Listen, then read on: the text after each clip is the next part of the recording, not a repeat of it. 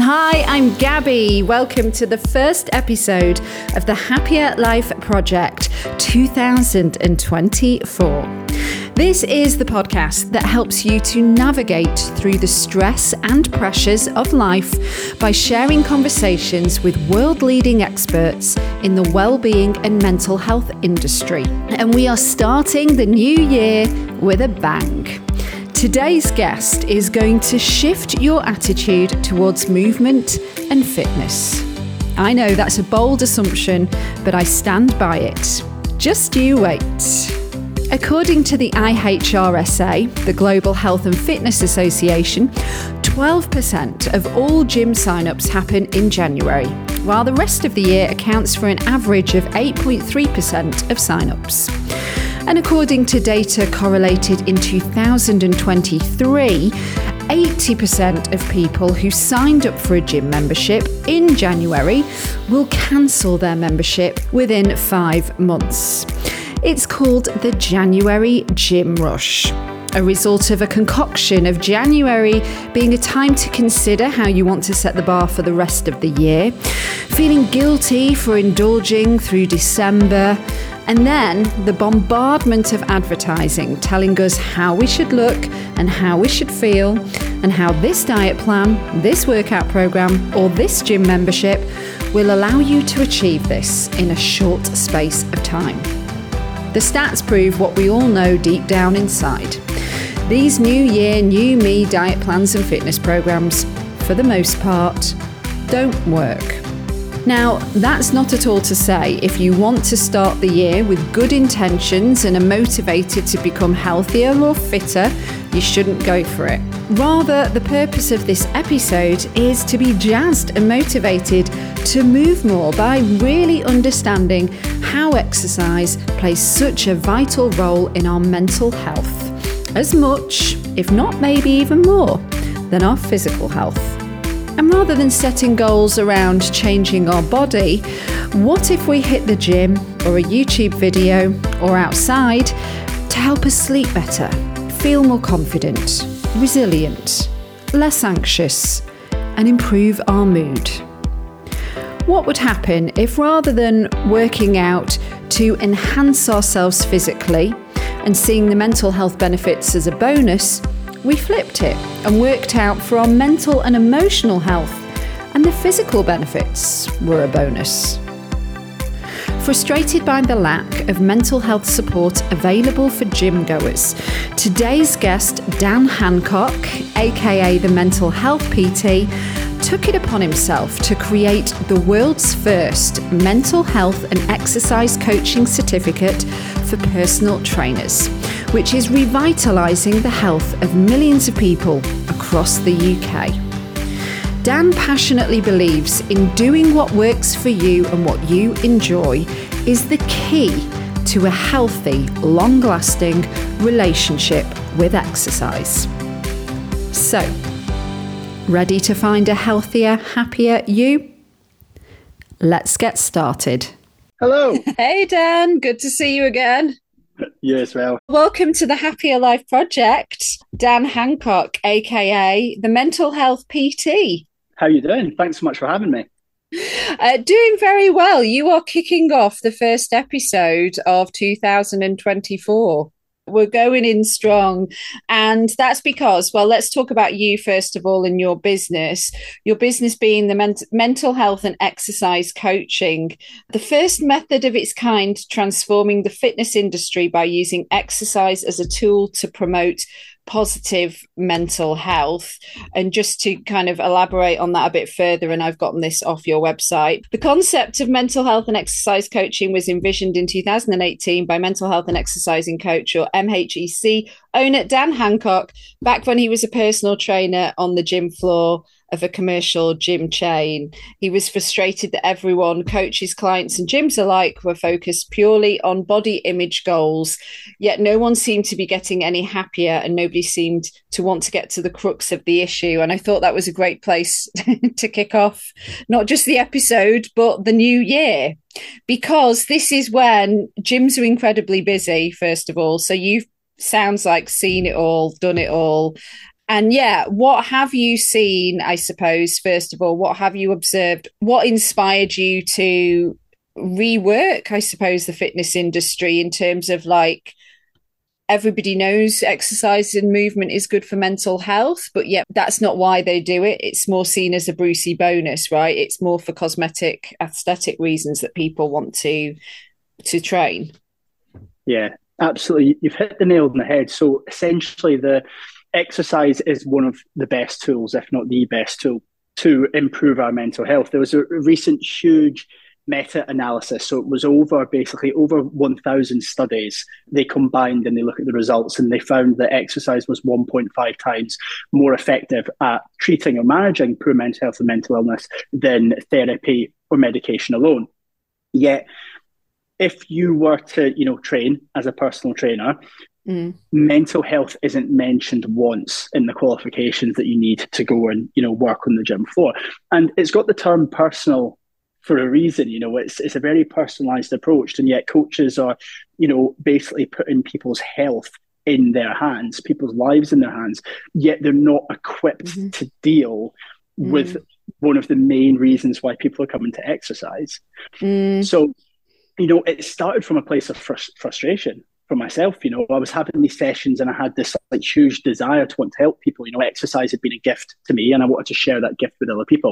And that's one of the main reasons why people actually become a personal trainer. Exercise has helped them, therefore they want to help other people.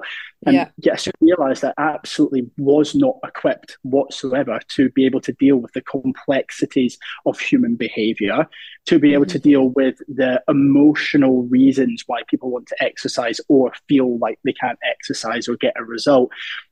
And it was just becoming increasingly obvious that people were coming to me with a lot more complex issues. Someone may come to me, the traditional most common reason for someone reaching out would be, I want to lose weight, I want to lose fat, I want to change my body image.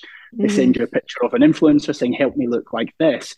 But when you peel back the layers, I'm not necessarily saying this is a negative motive, but it's nothing to do with that. It's to do with low confidence, low self-worth, a lack of identity, confusion over their identity, body image issues, body dysmorphic disorder, and all these things that are underlying. So it was born out of frustration. And luckily, for us now, people, as soon as we announced what we were doing and we were going to be training up personal trainers to be able to help their clients with their mental health, everyone was like, right, this makes sense. So that happened a few years ago now. And we're well on our way to transforming the fitness industry. Yeah, and I want to go a bit more into that because I think it sounds like incredible work. Again, being January, very early January, and it's this new year, new me. Let's talk about like goal setting. And like you touched upon, most of them are, I want to drop X amount of pounds, I want to get shredded. But it might not necessarily be the crux of the issue. It is maybe something underlying, such as low self-esteem. And so perhaps sometimes if they do lose the weight or do gain the muscle or whatever the goal is, then that does give the self-esteem a boost. But then is that a short-term fix? What happens if, in order to get this body, for example, I recorded earlier this week a couple of episodes with a sports nutritionalist called Renee McGregor, and we were talking about orthorexia. Obsessive working out is as much as of a problem for orthorexics as the clean eating and the restriction diets. And she gave Davina McCall as an example of somebody she said, in her own words, clearly had orthorexia because she was addicted to exercise. She's released a book on completely eliminating sugar. And yet she made me think about the people looking at Davina going, she looks incredible, I want to look like her. But then it's so unachievable unless you have got the luxury of 3 hours a day that you can dedicate to exercising like that. And you have maybe got access to somebody that can help you with the cooking or whatever. It's kind of setting yourself up for failure, isn't it, as well? So have you seen a lot of that too? I'd imagine so.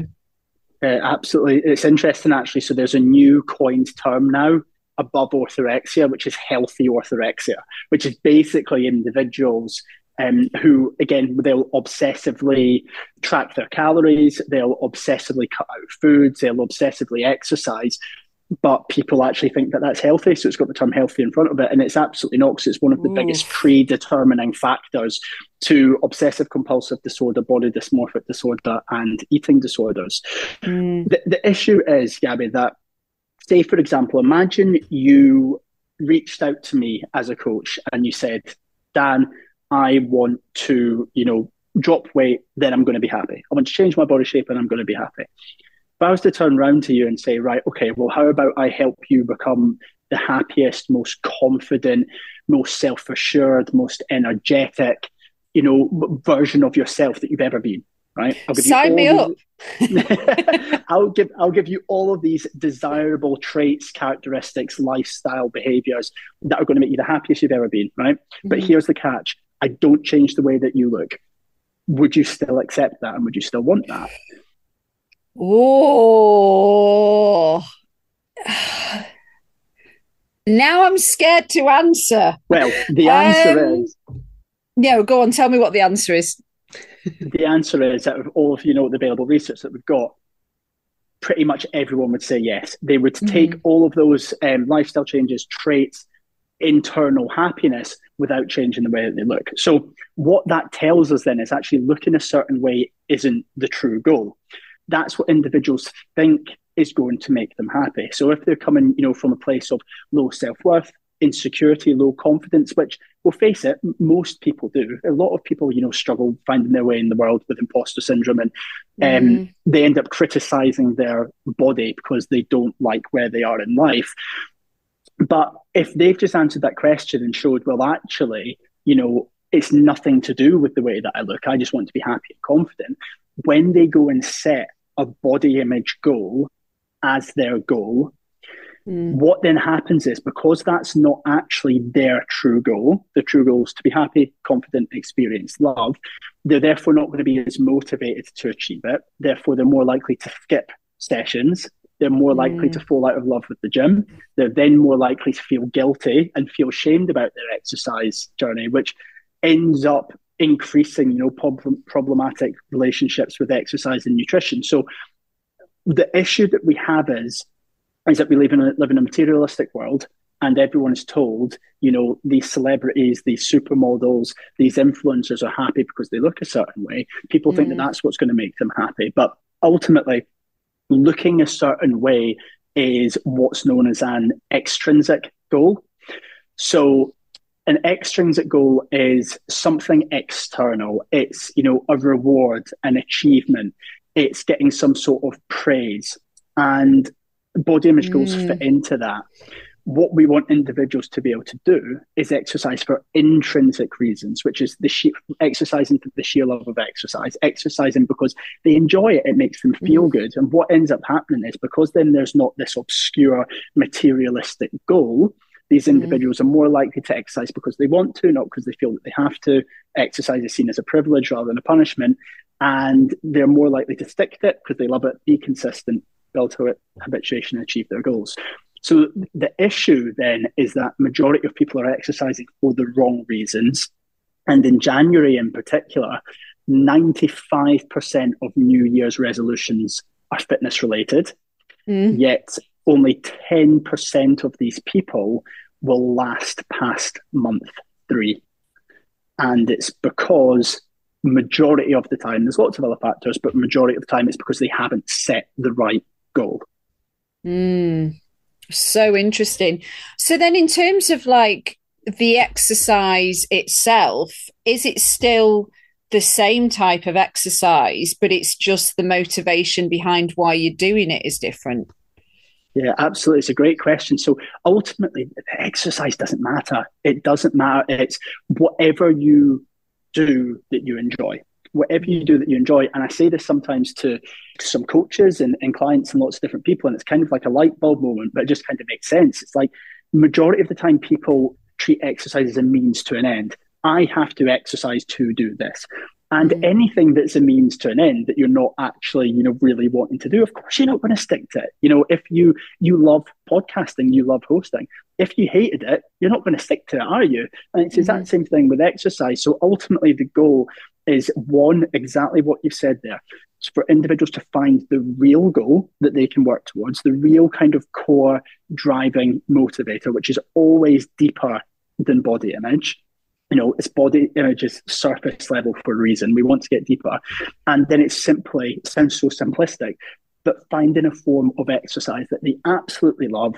So if the only time they can work out is at 6 a.m, they're not going to have to be dragging themselves out of bed being like, I can't even be bothered doing this, but I have to because I want to drop X amount of pounds. It's no, you know what? I can't wait. This exercise makes me feel great. It makes me feel empowered. It makes me feel inspired. It makes me feel amazing afterwards. I exercise to improve my mental health. Therefore, boom, I'm just going to get up and go.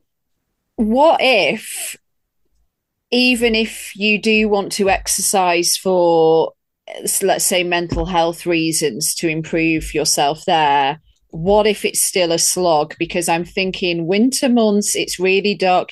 I say this with my own experience. I signed up to like an app that did these programs, and it was like, I just cannot go to sleep before midnight. I just can't. So I was having to get up at 6 to train, and I was like, kill me now. And then the rest of the day was ruined because I hadn't had enough sleep, but I was setting my alarm and I was literally dragging myself out.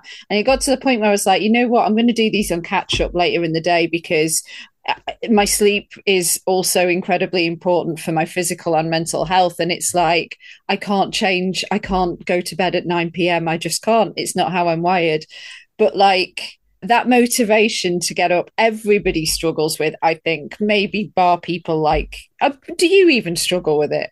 Oh, absolutely. Yeah, absolutely. And the thing is, there's a couple, so it's a great question. Again, there's a couple of different factors that play into this. So look, obviously, we're not all going to be able to just roll out of bed and you'll be full of energy and be like, boom, we want to go. So the most important things are the things that I've discussed already. Like if you love it, if like you really love it, it's going to benefit you for the rest of the day.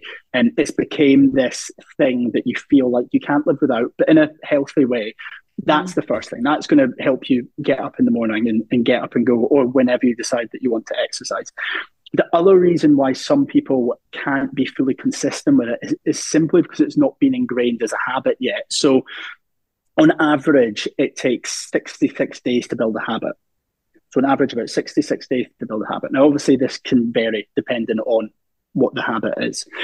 And for a lot of people who will really struggle to be able to get up and go and exercise, it's actually got nothing to do with the exercise. Exercise is blamed because that's the thing that seems difficult, right? But it's not actually exercise that's difficult. It's the fact of switching into the new habit. It's the fact of allowing your brain to switch direction. That's what the difficult thing is, because essentially it's just not being conditioned or ingrained enough to be able to make that happen. And then what ends up happening is once that, on average, 66 days is passed, then it's actually going to be easier than not doing it. That's when your body clock will start to wake you up. That's when there's lots of other factors in play as well. But I think what's really important as well is it's not necessarily, a lot of people think that like discipline, dedication, consistency, resilience is about showing up every single day. And it's absolutely not.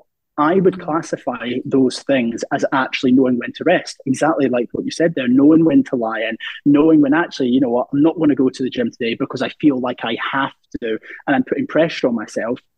For my mental health today, not going is probably better so that I'm not becoming obsessive with it. So being adaptable is key as well. Getting up and listening to your body and knowing, is it an excuse? Am I letting myself off the hook?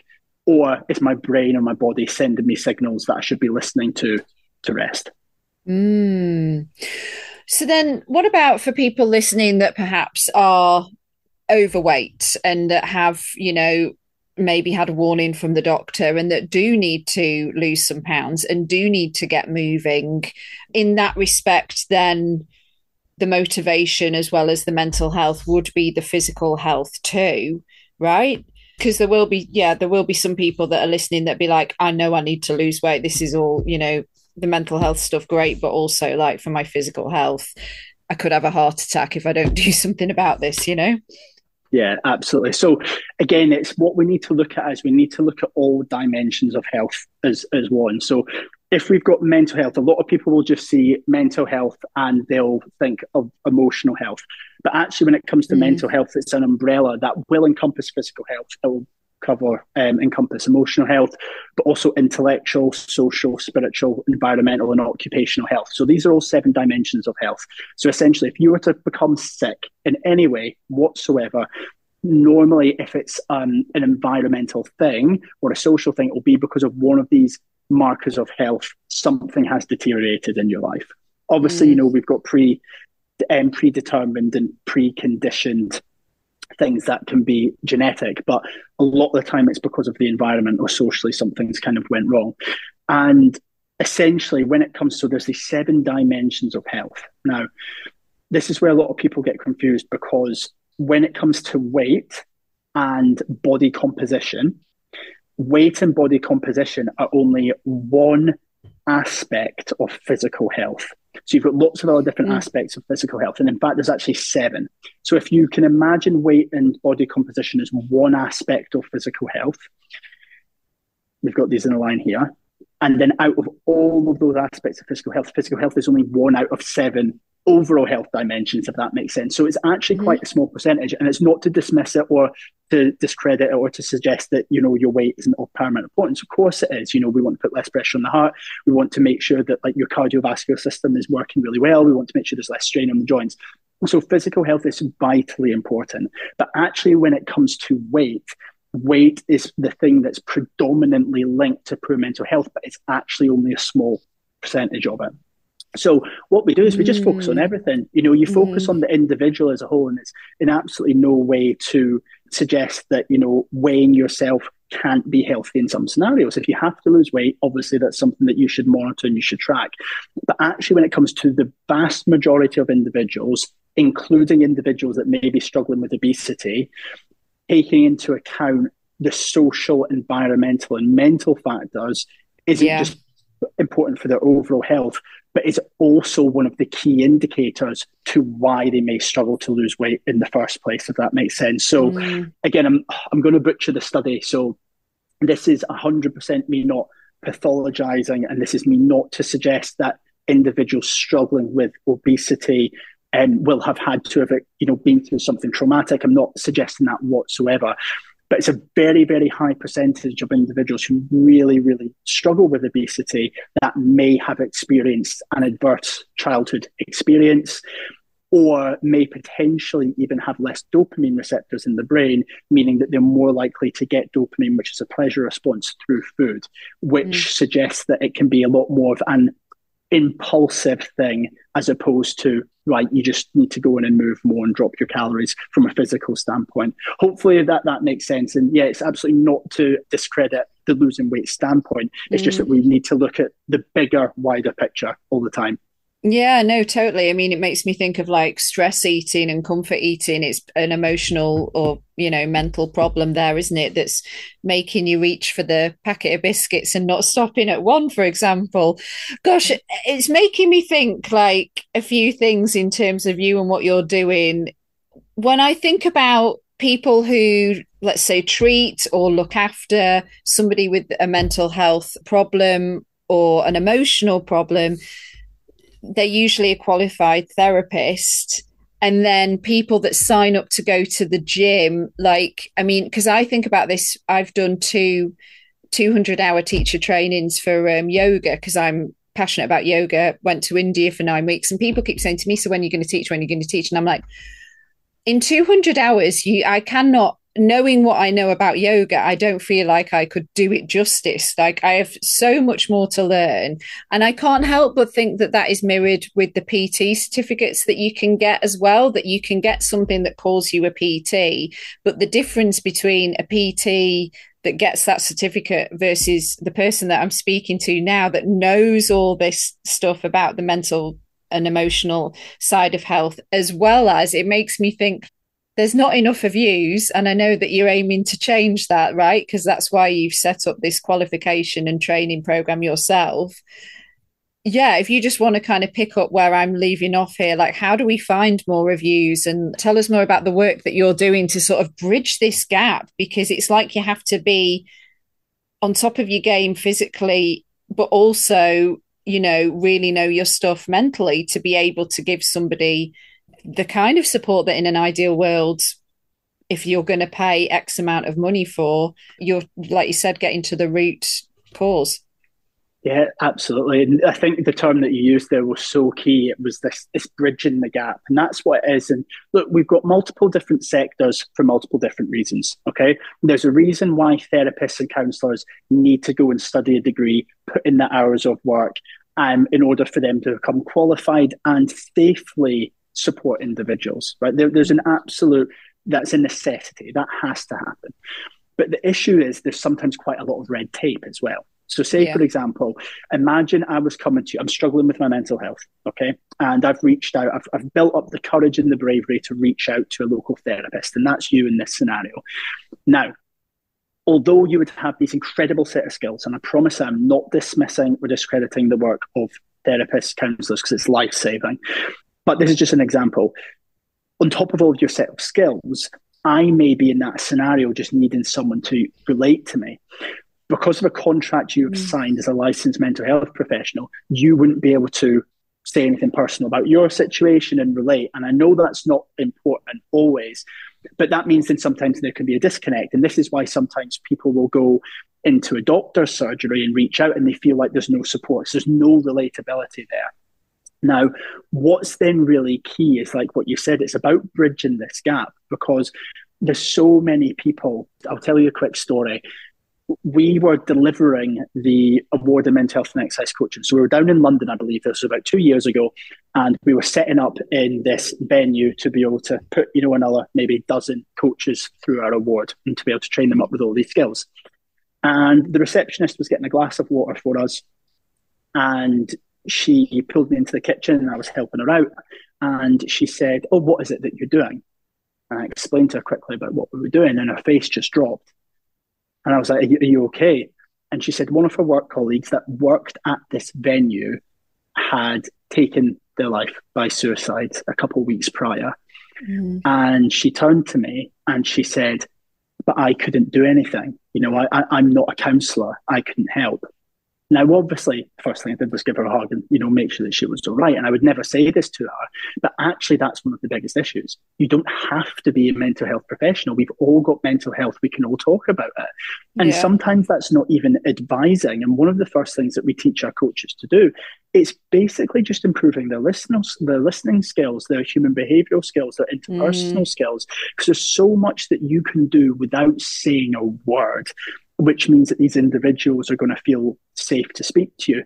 One of the main issues isn't about individuals opening up to their personal trainer, isn't even to do with what does the PT do off the back of it. Obviously, we have to have clear referral networks and systems in place, but a lot of it is actually just being able to build that emotional connection with the client that a lot of personal trainers do not have, because it's all about what were your steps this week? Did you stick to your calories? Right, we're going to teach you how to squat this week, without realizing that the gym floor is actually the perfect environment for someone to speak about their mental health, because there could be trust there with the coach. They see them as a role model, therefore they want to confide in them.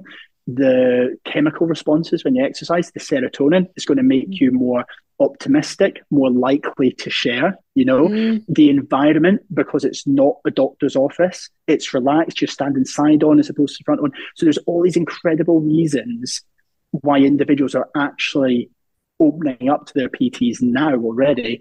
It's about giving the PTs the conversational interpersonal skills to be able to handle that a little bit better. So the great thing about that is, although our role is serious, we're taking on a lot more. We're helping vulnerable individuals, and it's not to be taken lightly. But the great thing is actually initially all we need to do is give them some safeguarding training, mental health training, help them to understand people better. And then that gets the ball rolling when it comes to the support that they can give. So the great thing about what we're doing just now is, we've got over 300 coaches just now. We've got close to about 320 now, which on one hand is huge. That's great for a couple of years.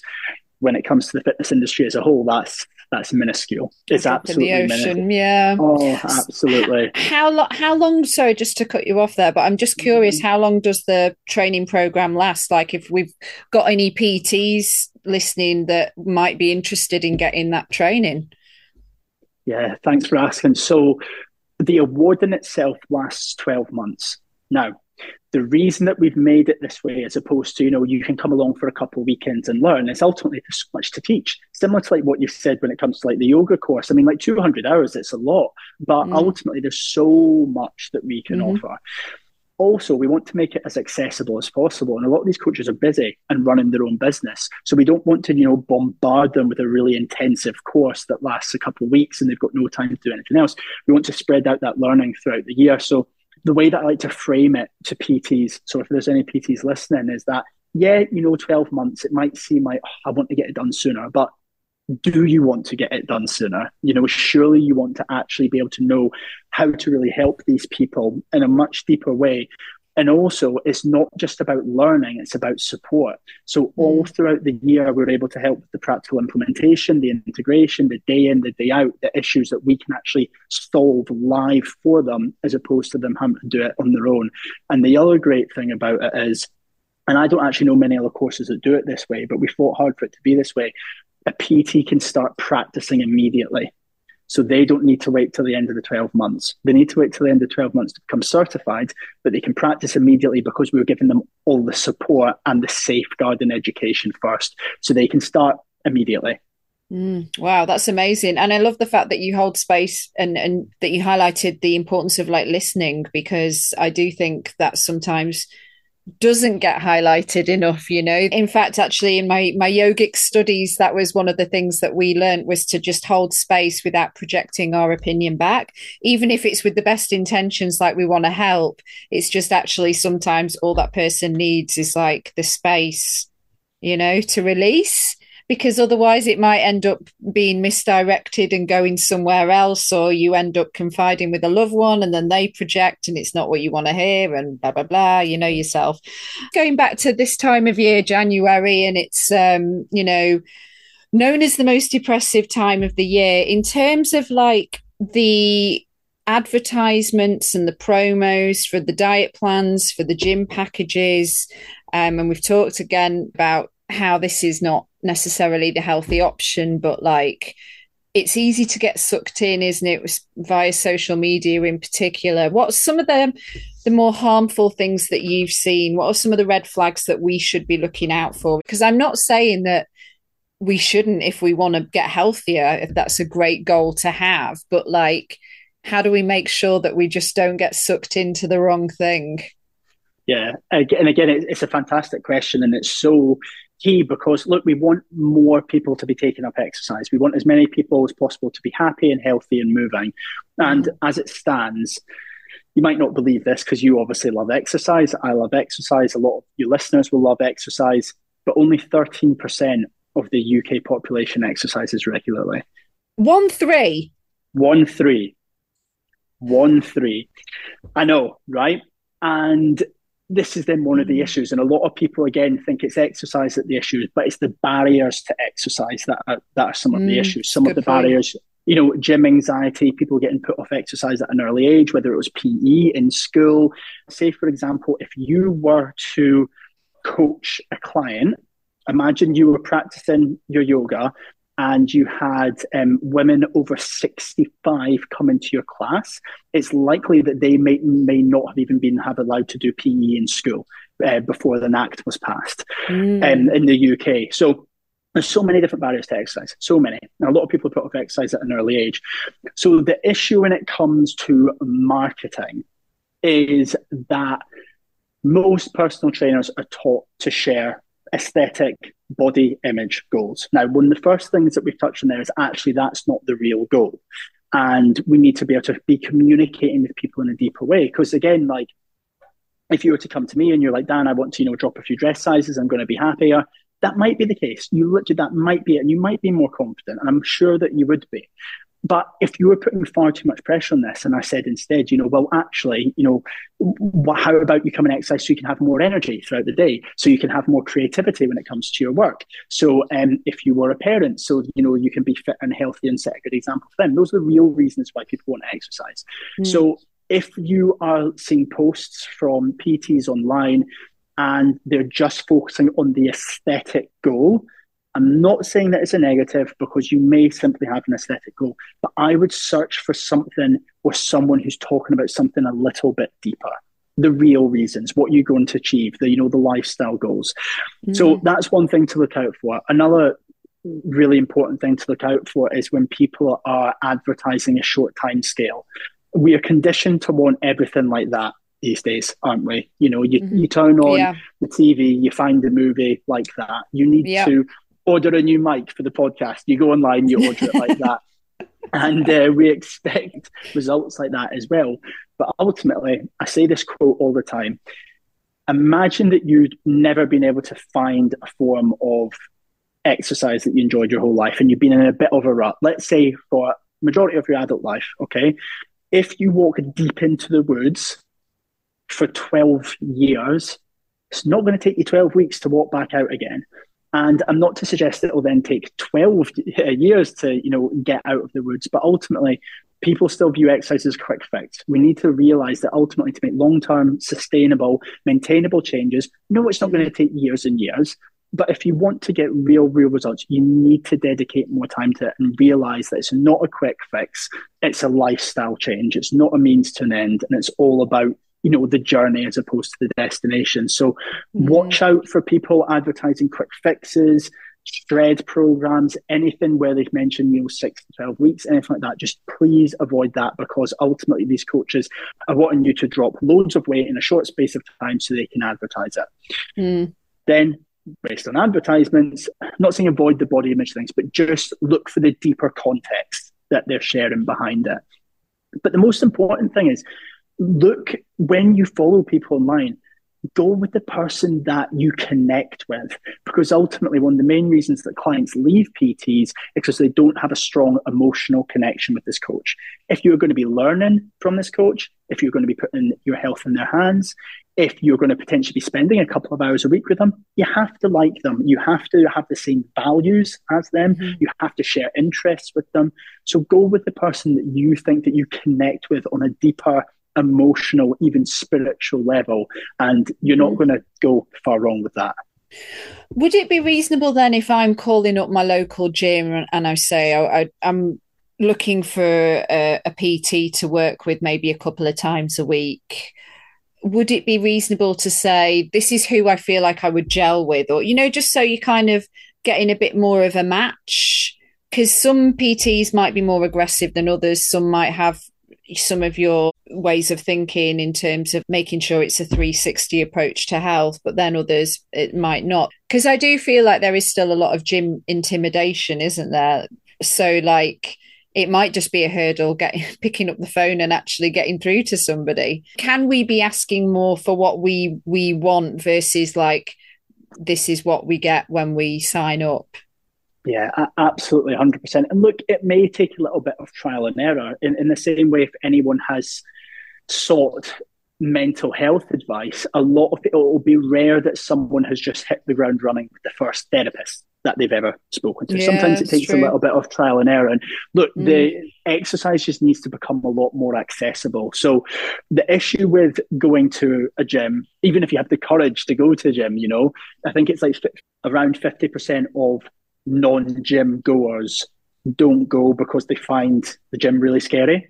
And then 67% of people with gym memberships don't even go. So there's that gym anxiety at play. One of the issues is that, there's not many industries in the world that revolve around multiple people running a business in competition with one another, working underneath another business. That doesn't really happen because you've got the gym, and that's the business. Yeah. And then you've got multiple people trying to run a business underneath that. It's very rare you'll see that. You'll maybe see it tattoo parlors, for example, or maybe hairdressers. You'll have multiple people running a business underneath that business, right? So what that breeds is a toxic environment, a lot of competition. It's me versus you. Imagine me and you are on the gym floor with one another. I'm not speaking to you in the staff room because, you're my competition. I'm not, telling you about Does this happen? Result. Yeah, absolutely. Wow. So that's one of the issues with contacting a gym itself, is because there's this environment where, it's dog eat dog, you don't know who to choose.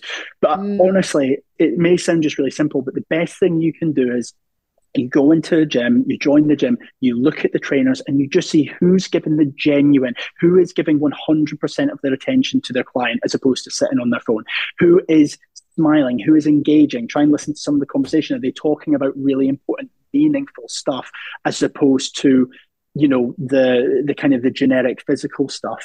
And go do your research, go follow them on social media. If they're, I was about to swear there, if they're acting in a way that doesn't align with your values on social media, then they're probably not for you. See what sort of life they have outside of work. If all they do is talk about work in the gym, they may be obsessive. Use that, as a clue. Instead, look towards the people that are actually showcasing that they have a life outside of work, and you're bought into their values. So that's the most important thing. And if you were to then sign up with a coach, pay real attention to the things that they're asking you before you sign up. So that process of trying to sign up, are they just trying to sign you up as a client, or are they really invested in finding out about you, your support network, your real goals? What sort of questions are they asking you? Or are they just, saying, here's a link, and trying to get you to sign up? So yeah, there's lots of things we can do to be extra vigilant. And what about the 320 odd people that have got your qualification? How do we find them? Because maybe that would be a good place to start, especially for the type of listeners that we get that might have their struggles in the mental health department. So what we are currently working on is a database. So essentially what we are hoping to be able to build in 2024, just because, again, we're still in our infancy when it comes to this. Essentially, if you were to go on mymhex.com, you would be able to click search for a trainer, and essentially you would be able to put in your location, whether you want to work online or one-to-one, and maybe put in a couple other things when it comes to your goals or what you want this individual to specialize in. The algorithm will then work out, and then they'll be able to suggest a coach for you. So that's something that we're going to be working on in 2024. When it comes to finding it in general, it's a case of just going to your local gym and approaching them and seeing whether they have a mental health and exercise coach in-house. And the good thing about all of our coaches is we try get all of them to put on their Facebook pages, their website, their Instagram profiles, that they're a mental health and exercise coach, whether they're a trainee or whether they're certified. So it is a little bit at the moment kind of just going and exploring and finding out, but we want to make that process a lot simpler for the individual looking to hire an MHEC coach moving forward. Right. Do your homework, basically, is what I'm getting from that. This is from Chloe, our social media girl. She would like you to share 3 ways exercise can help your mental health. Cool. First things first, I'm going to go for a chemical response. So essentially, when we exercise, we release something called serotonin. It's our happiness hormone. Serotonin is known to improve our productivity, our sense of self, our self-worth. It makes us happier, essentially. So if we can exercise, there's an undeniable chemical response that takes place in our brain that is going to make us happier. It's as simple as that.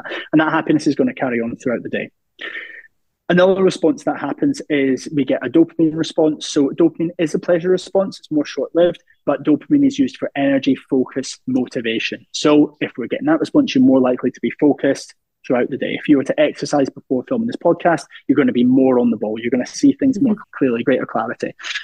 Another response is you're going to de-stress as well. So exercise is great in the sense of it's putting stress on your body, but it also regulates your nervous system because you're connecting with your body, because you're connecting with your breath. You'll know this as a yoga teacher. We're able to regulate our nervous system, and we're actually able to lessen the cortisol response in our body, and we're therefore able to see the day with more calm, composure. So all these incredible things happen when we exercise. Amazing. We've basically run out of time. Can't let you go until we do the Happier Life Project's last 5 in 5. So these are quick fire. Are you ready? I'm ready. Go for it. Okay. When and where are you at your happiest? Okay, work related when I'm teaching, when I'm presenting to people, and outside of work when I'm out with my fiance walking my dog. What's your favourite thing to do that nourishes your mental health? Running.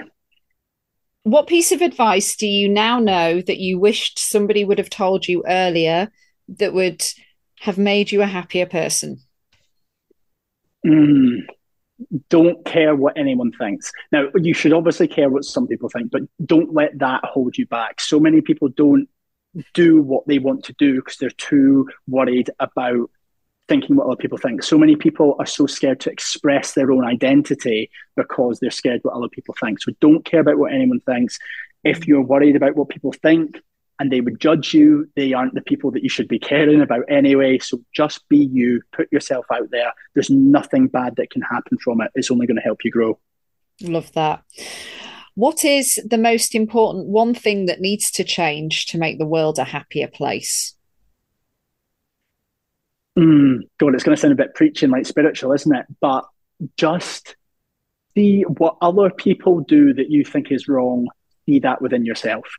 Because that's the reason why we have so much judgment for one another. We disagree with them. Ultimately, if we were to see other people as human beings and see the flaws within them that we actually hold within ourselves, there's going to be less judgment, there's going to be less hatred, there's going to be less discrimination. So look inward as opposed to projecting outward. Oh, wow. Love that. Finally, what is a simple, actionable first step we can take when it comes to incorporating movement and or fitness for our mental health that will help us on our journey to building a happier life? I love that. Okay, so right, this is an actionable step, but it's not you even physically having to take action. It's just something for you to be aware of and for you to think about. People think that exercise feels unnatural. We were born to move. Our brain was designed to move our body. That's the sole purpose of the human brain, is to help us move our body. We were literally born to move. The reason that our arms are shaped this way, the reason that our legs are shaped this way is because through evolution, we have been born to run and to move. It is not unnatural. It is literally the most natural thing that we can do. The only reason it feels unnatural is because you haven't got your body accustomed to it yet. So think about this before you take up an exercise journey. You were literally born to move. It is the most natural thing that you could possibly do. It's just a case of finding that form of movement that you love. Oh, what a fantastic way to wrap up the episode. Dan, thank you so much. You've been an incredible guest. I'd love to get you back on sometime because I think this is really going to resonate. So for more on you, on Instagram, you are Mental Health PT and your website is mymhec.com, which is mental health. Yeah. Exercise coaching. Yeah, that's the one. Yeah. mymhec.com. Just wanted to make sure people get that. This has been awesome. Thank you so much. You're welcome. Thanks so much for having me. Appreciate it.